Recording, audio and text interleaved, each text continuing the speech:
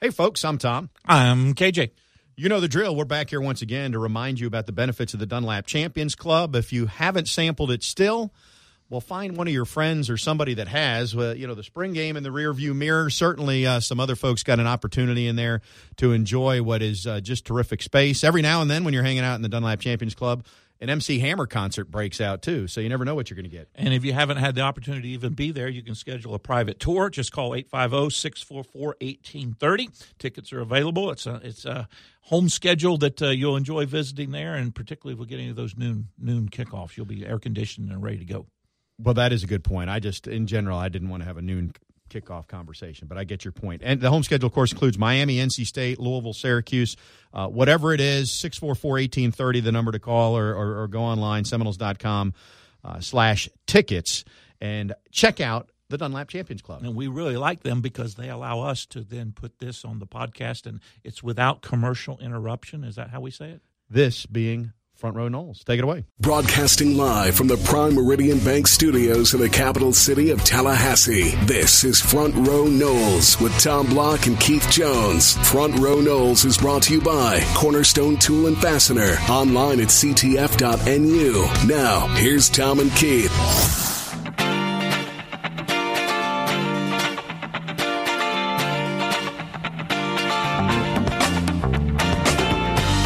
Good day, everybody. Tom and KJ back with you. Keith, good to see you. It's good to be seen. Always good to be seen. I'm excited. It's supposed to be a dead time. This is May. We're getting into June. It's supposed to be boring, nothing going on. Yet we're both in good moods. I don't know what's going on here. Yeah, mark this date down in history. We're both in good moods on the same day, right? No, there actually is. There's news for a change normally, and this will come. June and July will come. But right now, we've got news about a permanent AD, if you will, and David Coburn. Did you see that coming, by the way? I sort of, to me, it's kind of semantics because I think ultimately his end date is probably the same as was, whether there was an interim on the title or not. But I think people kept asking, well, why is he still interim? He doesn't have any authority. So he said, okay, well, we'll just take the interim off. And for the record, even when he was interim, he had authority. Yes. But I'm talking about the optics of it. We'll talk more about that later. But more specifically, it's 100 days from the launch of the ACC network. And you can chuckle, but this is coming. We've talked about it. We've been talking about it since it's 1,000 days away. Yes, and we're going to get deeper into it. But more than that, that means it's 112 days to football season or something. Whatever the math is, we're getting closer is my point. We're inside 100 days for the checks to potentially start coming. That's what we're inside. Not to Keith and I, to the university. No, exactly. And to the athletics department, Let's just to hope. clarify. Let's hope. Okay, so that said, we're going to deviate from the norm just a little bit. And I mentioned the ACC network. It launches 100 days from today. This has been much talked about for a number of years, and a number of years before that when there wasn't imminent or word that this was imminent. But Florida State has always been ahead of the curve in terms of the broadcast that it produces in-house. And the guy behind that for years and years is the executive producer and executive director of Seminole Productions. And Mark, you'd think I would officially know your title there. Mark Roden joins us. I've known Mark since probably the late 80s. How are you, sir?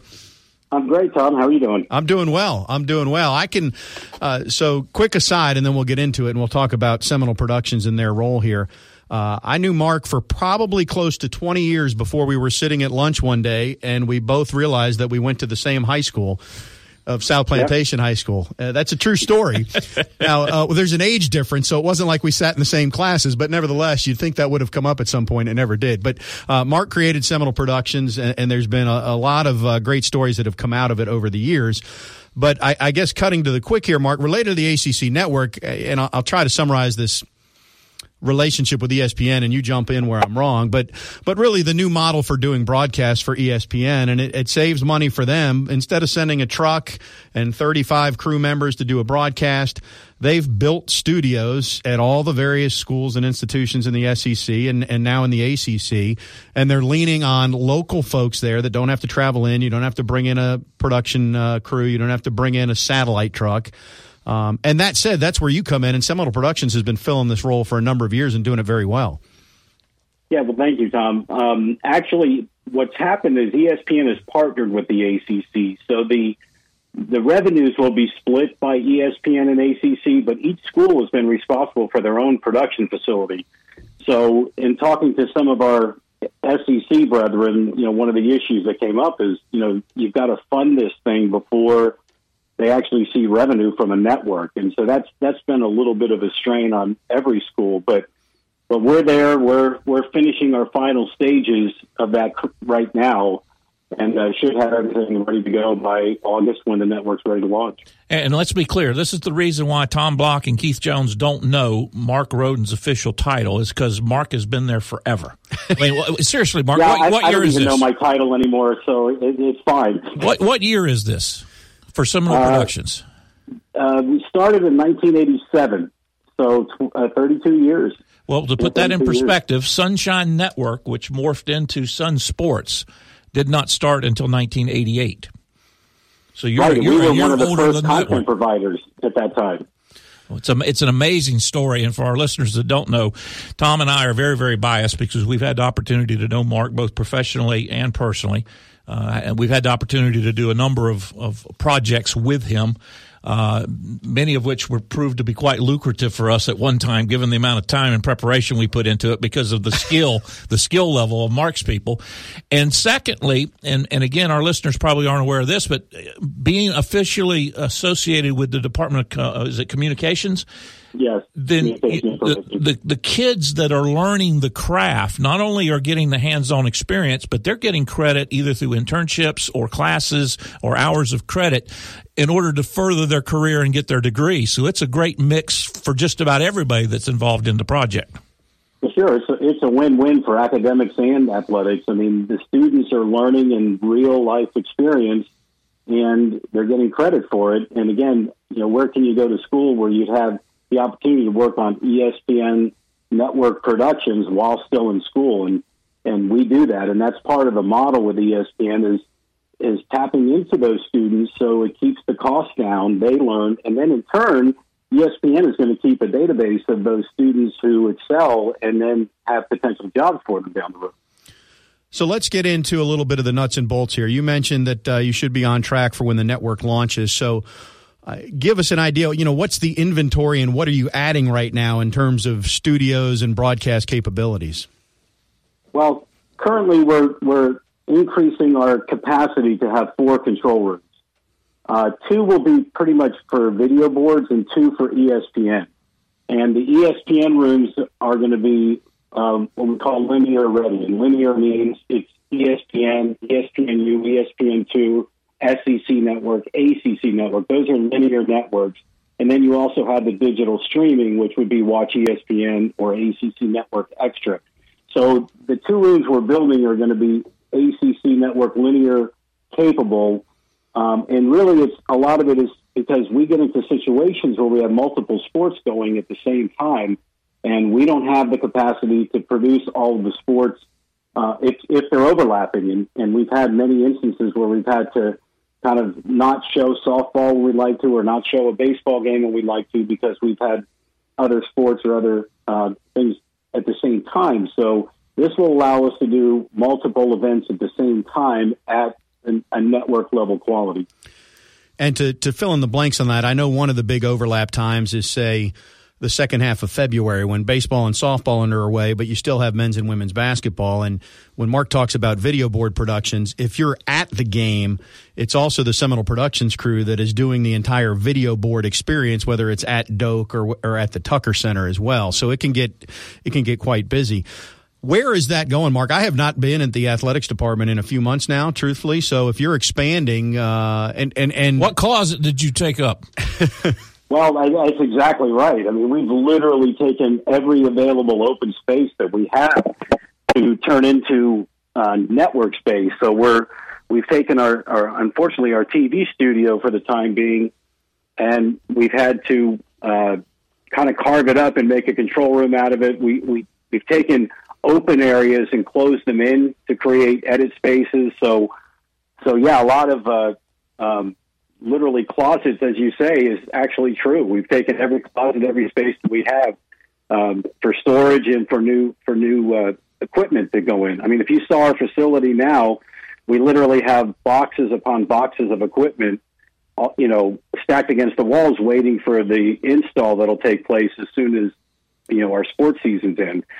So it's been quite an undertaking, and but we're excited to see it all, happening and starting to finally, get to the end stages. Now, Mark, you talk about the equipment and the hardware and those types of things. One of the other things that's great about Seminole Productions basically is your people. You've got some folks that have been with you for a long, long time that are unbelievably talented, recognized by their peers as such. The learning curve, not nearly as big for Florida State as maybe as some of their ACC sister schools, just given the personnel that you've got on staff. Well, yeah, that's very true. I mean, I've got a great staff in place. Jim Garbarino, Kirby Cantor, been with me for a while. Jerry Tootle, just a great supporting cast, and they kind of are the ones that make it all go. Kirby's running the live event side of it right now, and I will say I'm proud that most, if not all, of our employees are former students.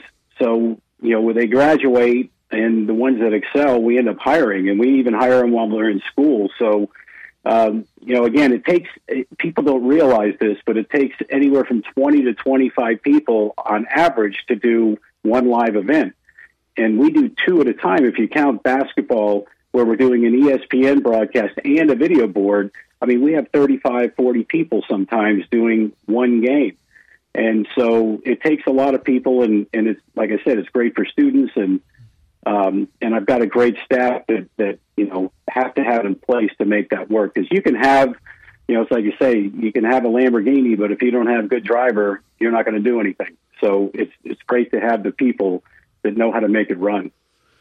Can you use an analogy I can relate to directly, Mark? Oh, I'm sorry. Okay, so let's say you have a beetle bug, a VW, and... All right. Is that better, Tom? Yeah, that was better. Thanks for dumbing it down for me. Sure. Hey, so let's give some perspective. So, how many events were produced this past year? Understanding that you probably still have a few more to go, based on softball being in the postseason here. Well, typically the ACC ESPN contract calls for 80 digital, minimum of 80 digital per year. So that's 80 streaming on, which will be ACC Network Extra, and then. We've done 7 linear this year for ESPN2 or ESPNU or ESPN. And with the network launch, they're anticipating anywhere from 30 to 40 linear on top of the 80 digital. So that's, somewhere around 120, 130, live production games in a season. And again, the season's pretty much, mid-August to mid-June, so for 10 months you've got a game almost every other day, and it's quite an undertaking. In addition to the video boards, which you've got home football games, home basketball games, men's and women, in addition to your coaches' shows, in addition to the specials that you do, some scheduling has to go into that, no question. Yeah, and that's one of the big things in athletics we're talking about is being flexible with scheduling, getting the coaches to be a little more coordinated with scheduling, so that, we don't have a baseball and softball game at the same time. There's at least some kind of gap between them, or basketball, and everybody trying to work together to do that. And in fact, the ACC network is going to, there's going to be some different scheduling and things that, we would do on a day that we normally wouldn't do it because the network needs content. So you might expect to see a baseball game on a Wednesday or, a Thursday, things that you don't normally see because of the network, dictating, when things will start. Mark, going back, you mentioned 7 linear events this year. I just read recently, and you'll know, but I don't recall if it was Virginia Tech or Virginia, but one of those schools just did its first ever linear broadcast. And so, go ahead. I say that's true. We've actually done 36 linear over the last few years up to this point, including ESPN primetime. Now, ESPN, they set higher standards than, for instance, ESPN2 or ESPNU, and they entrusted us with an ESPN 8 o'clock Saturday night primetime softball game because, again, we have good people and we have the proper equipment to do it, and they're comfortable with our production because, like you said, we have been doing it now for a few years. So when the network launches, this isn't really going to be new to us. It's just going to be more for us. So how does that number compare? If it's either the Hokies or the Cavs, they're at one end just starting, and you're at 36, is that atop the ACC? I know there's a couple other schools who have been pretty advanced as well in their broadcasts. Yeah, there's some others. Louisville just finished their facility. Georgia Tech just finished their facility, but Notre Dame's done some for a couple years now, as well as, I'm trying to think, North Carolina has done one or two. But really not a lot. I mean, it's Clemson has done one or two, so not at the level that we've been doing them. Really in the last year, as the different schools got their facilities finished, that they started doing the linear broadcast. And I suspect you have entertained some site visits or at least phone calls from your compatriots saying, we've run into this issue. How did you handle it? Or we've got this problem. What are our options? You've been the Yoda of moving forward, I would think.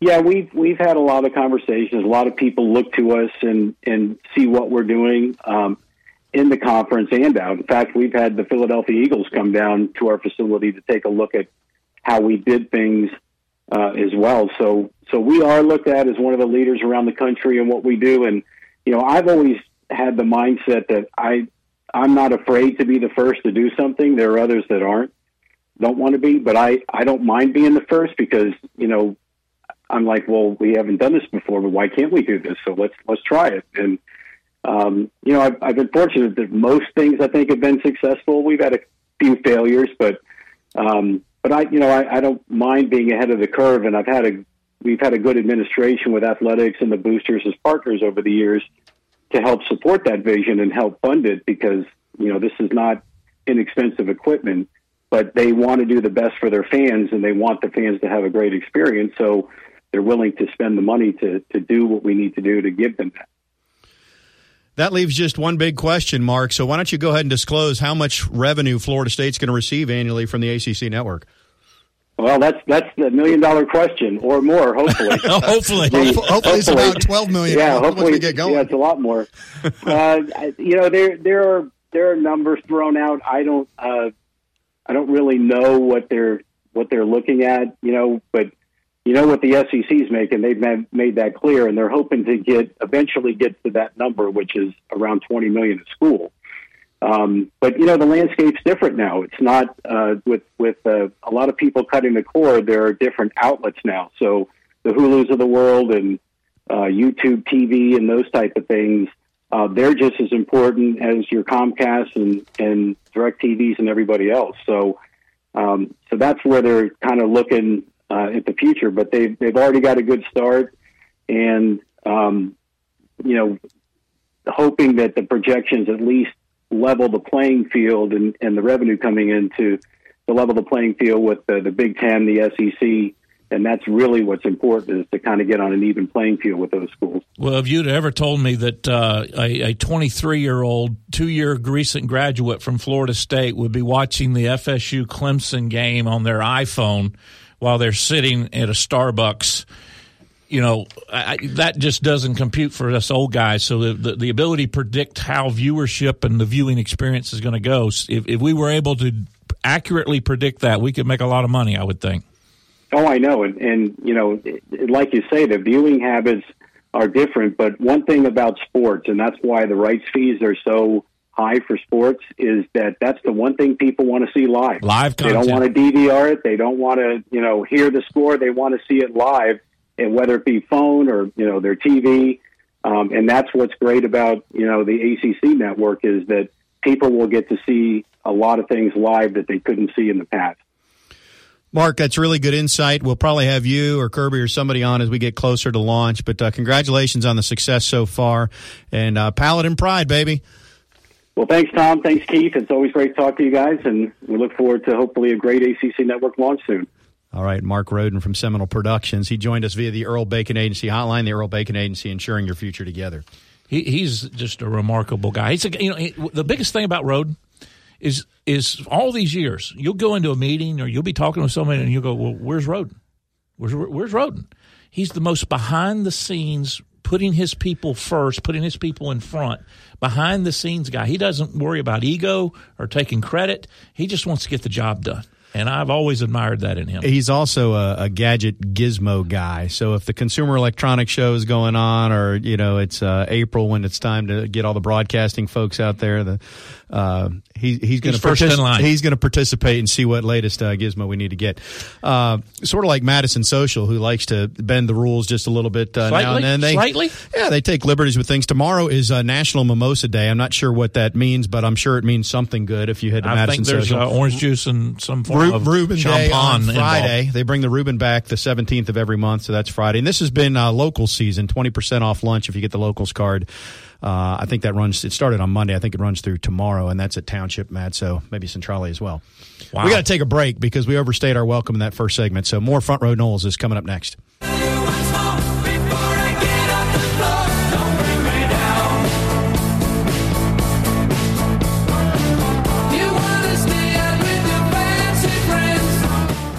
Front Row Noles on 97.9 ESPN Radio is presented by Hobson Chevrolet of Cairo, Georgia. Get your best deal the Hobson way. Now, back to Tom and Keith.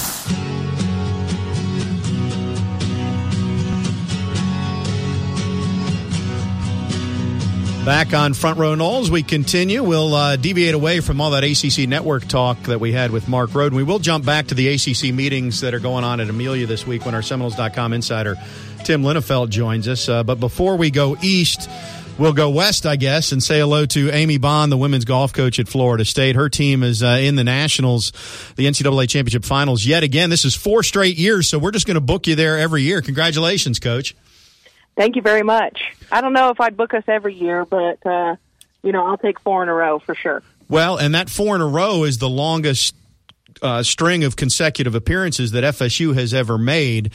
So to what do you attribute that success and that consistency that you've been able to piece together with your program? Yeah, I think the biggest thing is I've got a great group of coaches that I'm surrounded by each and every day that help make us better, make the players better. And then the caliber of player that's now looking at Florida State. When you bust onto the national scene and you become visible, the better players start to look at you. So all the players that have come before us have helped build what we have now, but it's really good, talented players who buy into what we're trying to accomplish each and every day.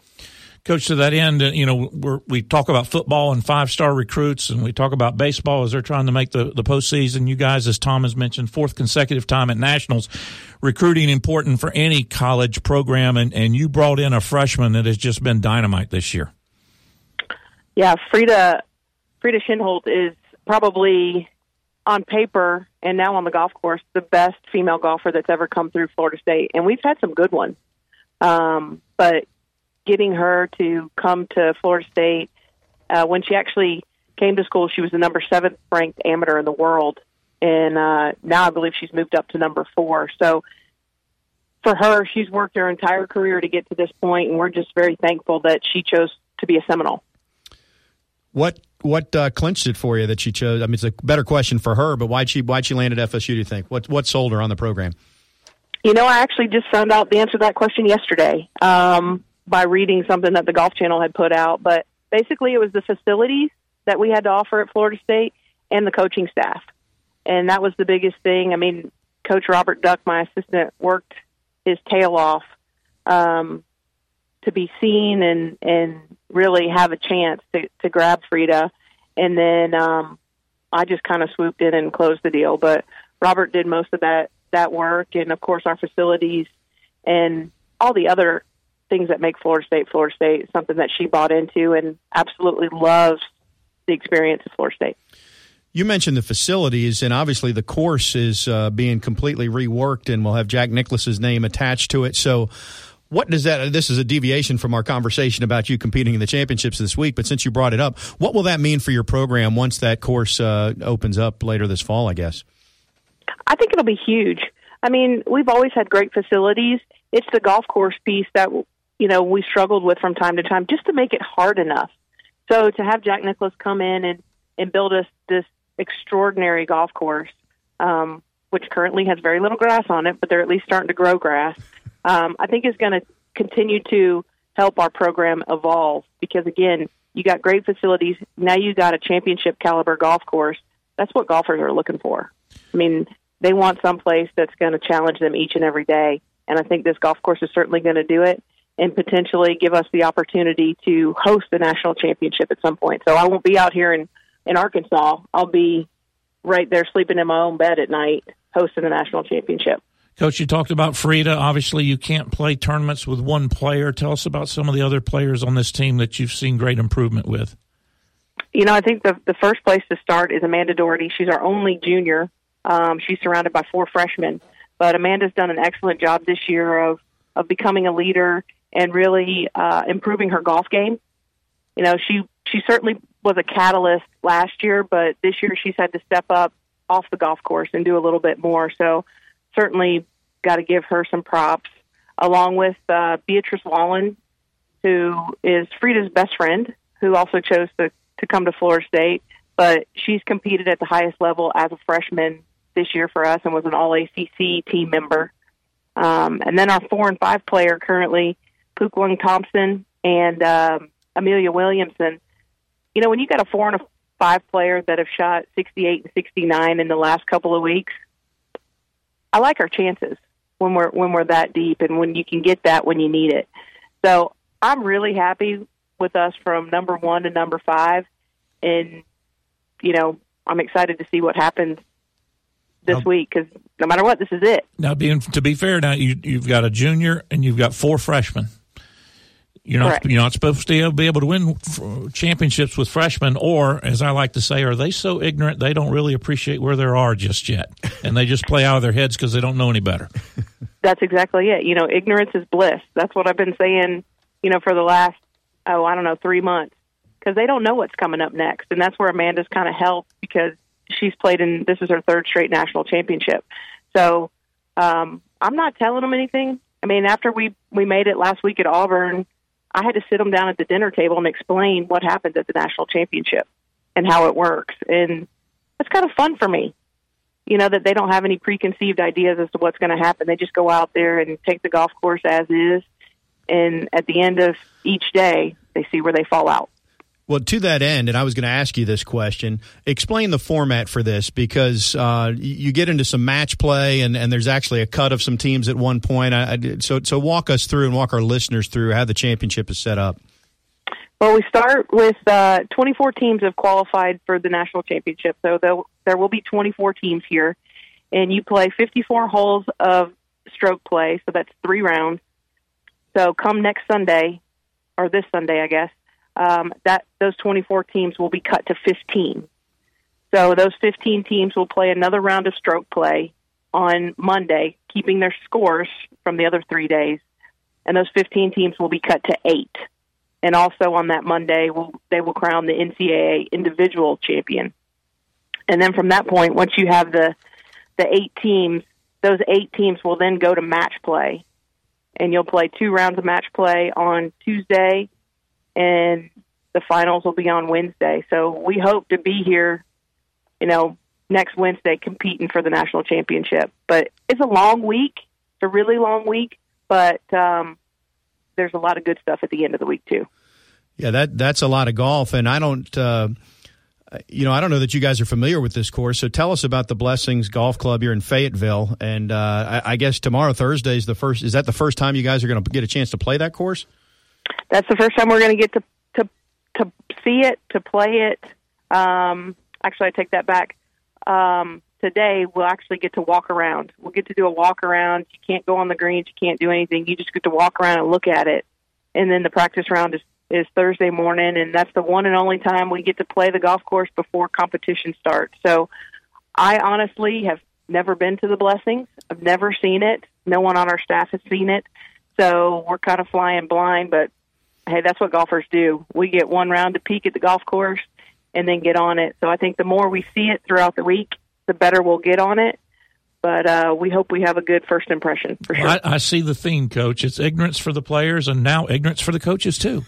Exactly. And I hope that works out. Well, I hope that works out for us. We are in the information age, which can paralyze you, but you will not have paralysis with analysis here if you're just getting that first look at it. But I know what you will have. You'll have success because you've got a lot of talent on your team. And you're to be commended, you and your staff, for recruiting and piecing things together. Best of luck. Have fun in what will be a long week, but it won't feel that long if you're where you want to be next Wednesday. Absolutely, and thank you guys so much, and thank y'all for the support. We certainly appreciate it, and we're going to see if we can't give the Seminoles something to cheer about. Excellent. Coach Amy Bond. Best of luck.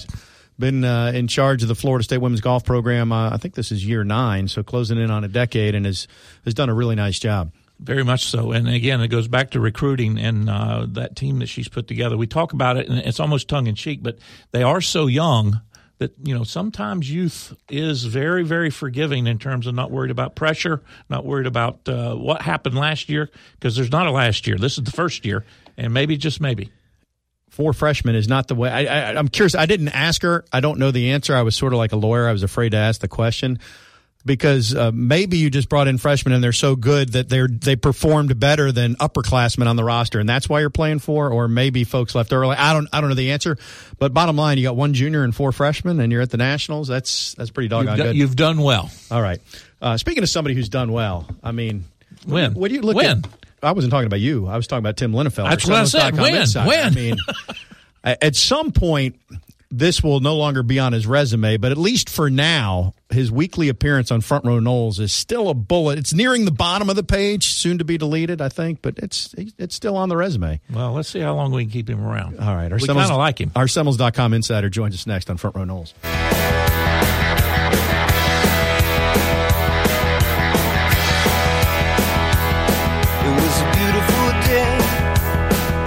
Sun beat down, I had the radio on, I was driving. Front Row Noles is brought to you by Cornerstone Tool and Fastener, online at ctf.nu. Here's Tom and Keith.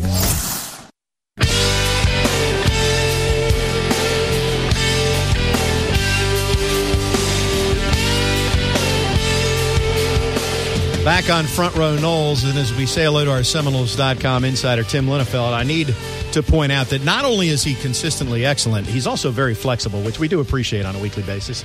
He joins us via the Earl Bacon Agency hotline, the Earl Bacon Agency, ensuring your future together. Hey, Tim, how are you? I'm doing great, Tom. How are you? Does that mean he can touch his toes or with his fingers, or what does that mean? No, that wasn't the direction I was going, and I don't think we're going to continue the conversation in that vein either. Move ahead. So, Tim, in full disclosure, as you're listening to this, Tim, we actually recorded this earlier in the week.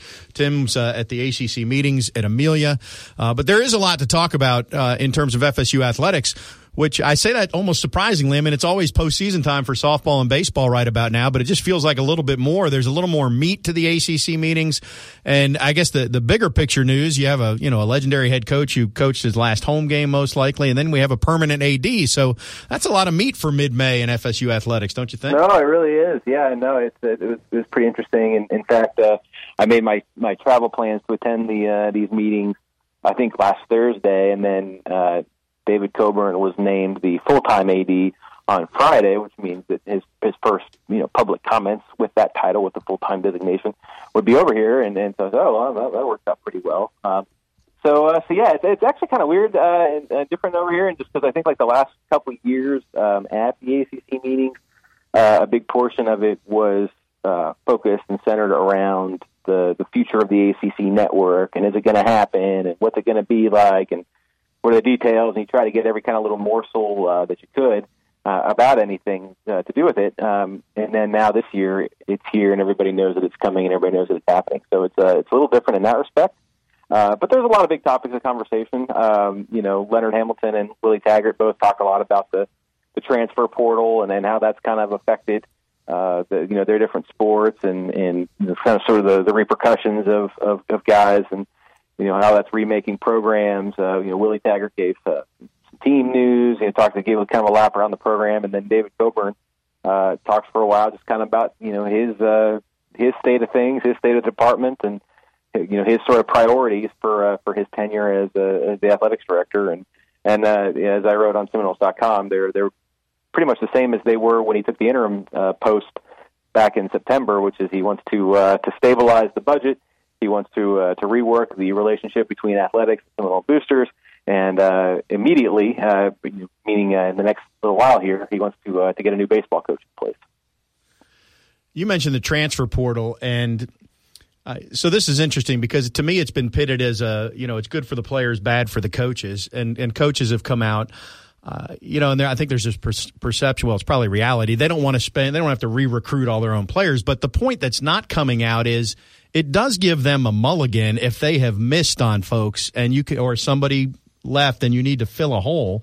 I mean, Leonard had success with it, and Willie's hoping to with some of the guys he's bringing in. So I feel like it's kind of been a one-sided story that the coaches are on the bad side, and they're not fessing up that, you know what, if I got some guys that really can't perform, I can go find somebody and maybe save the day a little bit.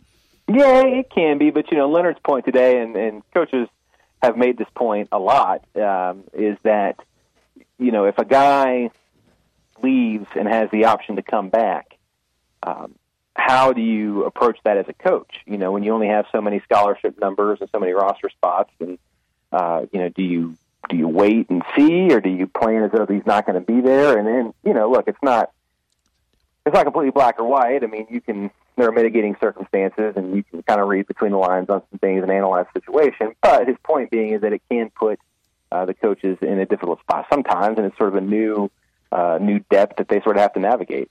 Well, I'm going to disagree with you there because that transfer portal doesn't have anything to do with what Leonard's talking about. True. Yeah, you're right. And that's the part that befuddles me. The coaches won't admit that they now have an opportunity.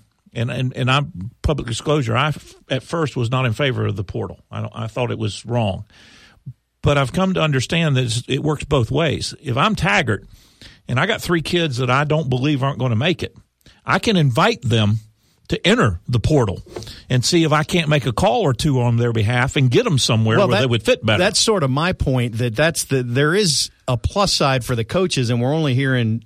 And appropriately, they don't want to talk about that because, and Tim, you jump in because you don't, as a coach, want to get the reputation of running off kids, although we all know it happens.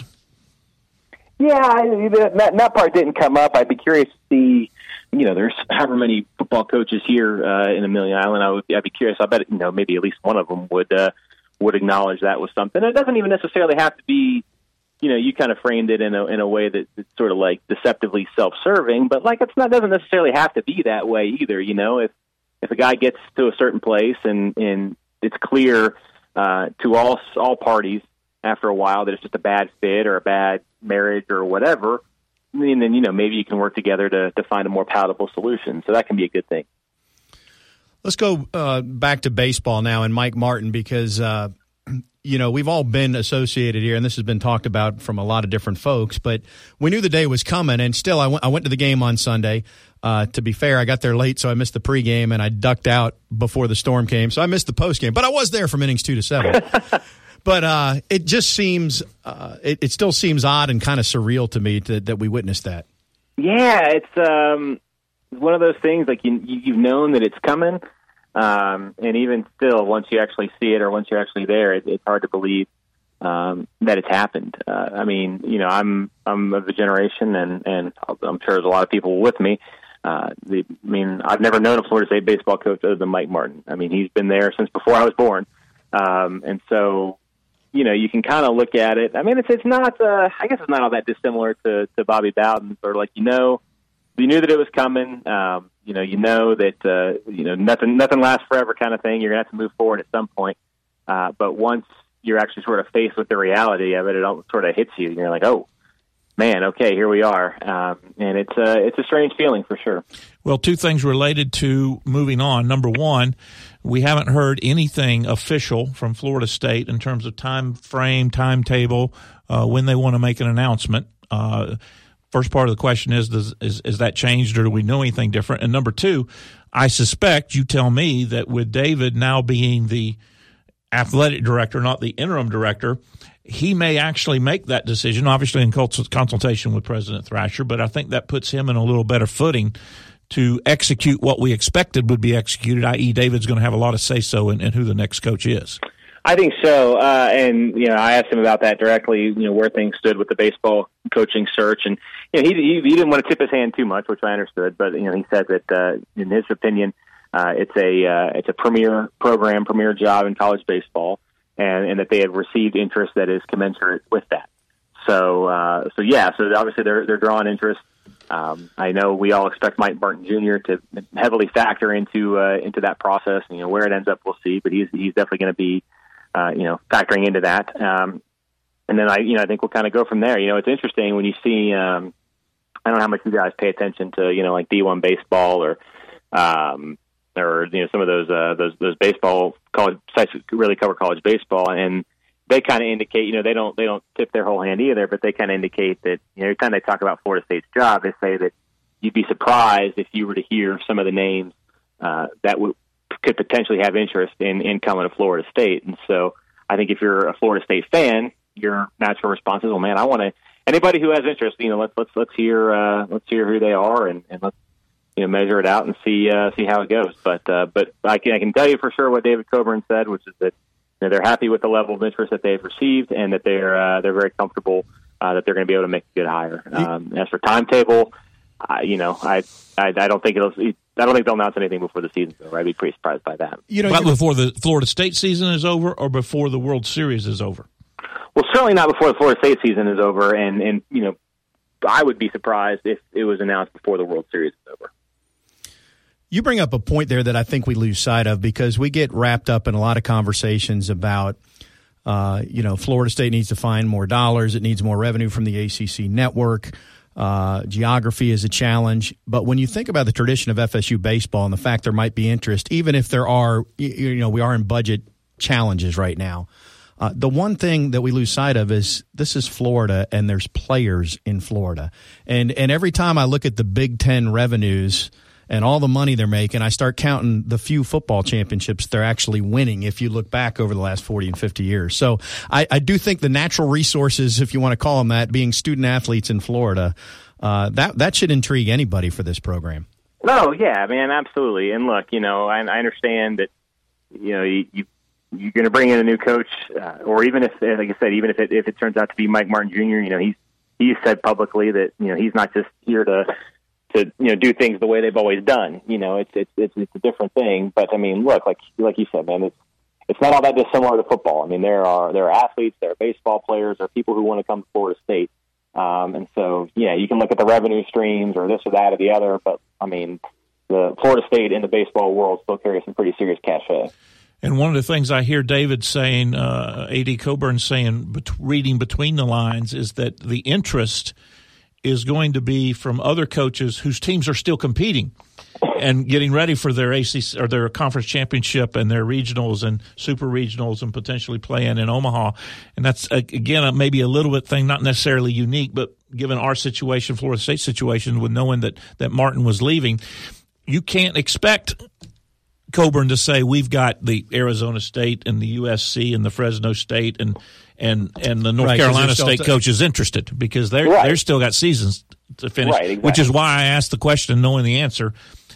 It'll obviously be after Florida State season is over, and it will probably be after the World Series is over, particularly if one of those coaches is involved in the interviewing process. And there's not to say that it couldn't come before that if you have a guy that you really like who's maybe from outside the collegiate ranks. But all that said, it would be a self-imposed limitation, and if you don't have to, I don't see why you would, if that makes any sense. Side note related to baseball coaching, and you mentioned D1 baseball. There was an awful lot of talk for people who get into college baseball about trying to get a third full-time assistant coach, and it was defeated in terms of that measure, so it's not coming right now. Did you have any conversations, or do you have any background on where Florida State was on that in the ACC overall, or just how adamantly for or against FSU was? I'm assuming my understanding, and I could be wrong on this, so you can put me on the radio, but don't quote me, is that Florida State wasn't, but some of the other conferences were not. I believe that is correct. Did you say was in favor of it? You broke up. Yes. Yes. Yeah. Well, because it wasn't, it was the way my understanding of it was, it wasn't a requirement. You didn't have to add a third assistant coach. You had the option to if you wanted to.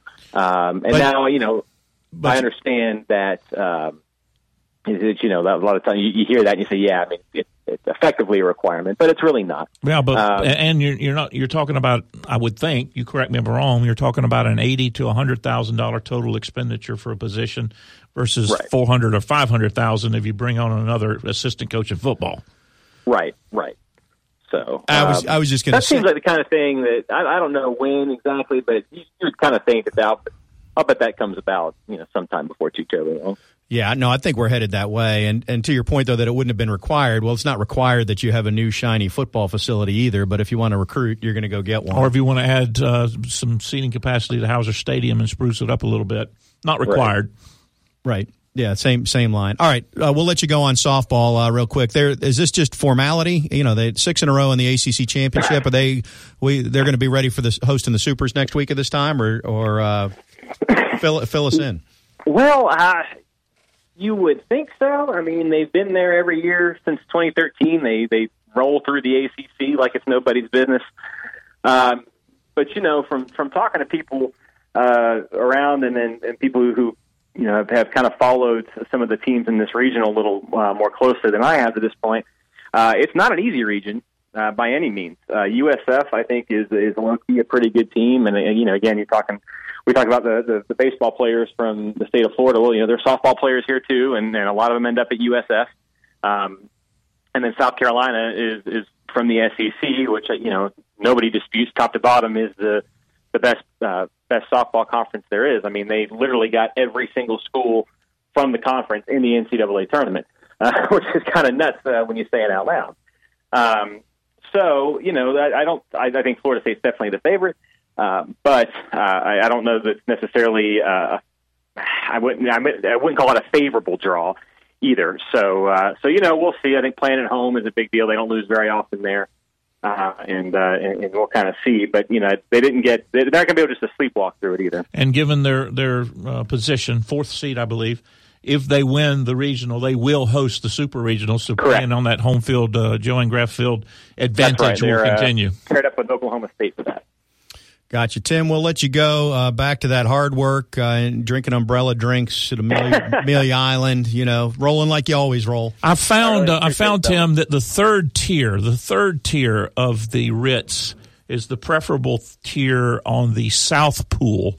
And ask for Walter. Do they call that the Jones Wing? Yeah, Walter's who I usually use when I'm there. Sounds good. I'll tell him you said hello. All right, thank you, Tim. He puts up with us every week, and yet he still answers the phone when we call him amazing. Again. Our Seminoles.com insider. A glutton for punishment. Seminoles.com insider Tim Linnefeld. We'll come back, clean up whatever we messed up along the way. Or attempt they're at. Yeah, it'll be a long segment right after this. I'll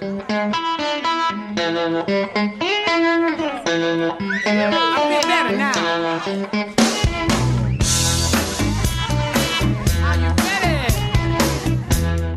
Front Row Noles on 97.9 ESPN Radio is presented by Hobson Chevrolet of Cairo, Georgia. Get your best deal the Hobson way. Now, back to Tom and Keith.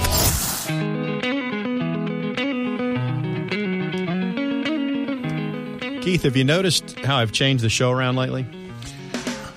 I guess I haven't. Please share. Well, I've started booking additional guests, which just means you and I can interact less, and frankly, I'm enjoying it. I think I'm offended.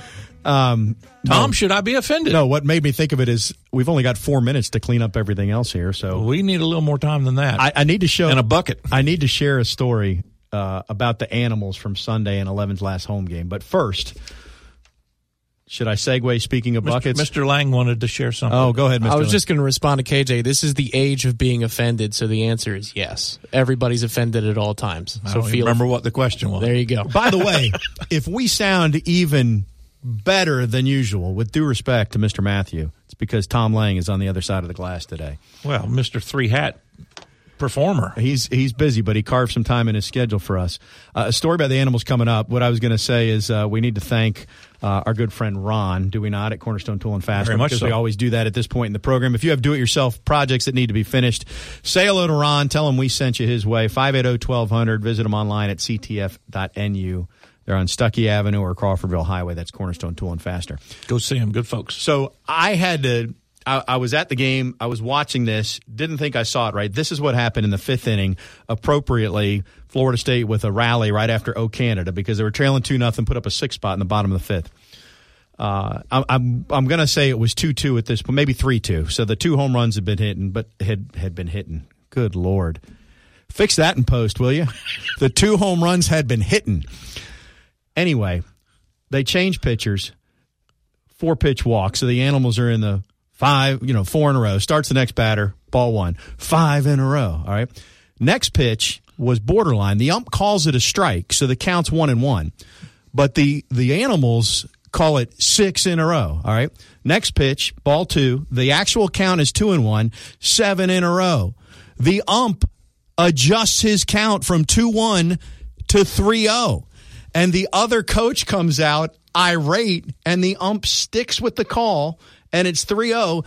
And the next pitch is ball 4, and this is how the bases get loaded in Florida State. This actually happened in a game. I've never seen that. Never heard that. I watched it, and I thought, did I just see that? And then I hear the guy in one row in front to my right. He said, they just changed the count. And Laura's with me. She says, why is that coach fussing? I said, because the ump just changed the correct count to the incorrect count. And that actually happened. Way to go, Animals. So the Animals, serious question. We've only got a minute left. Not that the Animals are associated just with Mike Martin.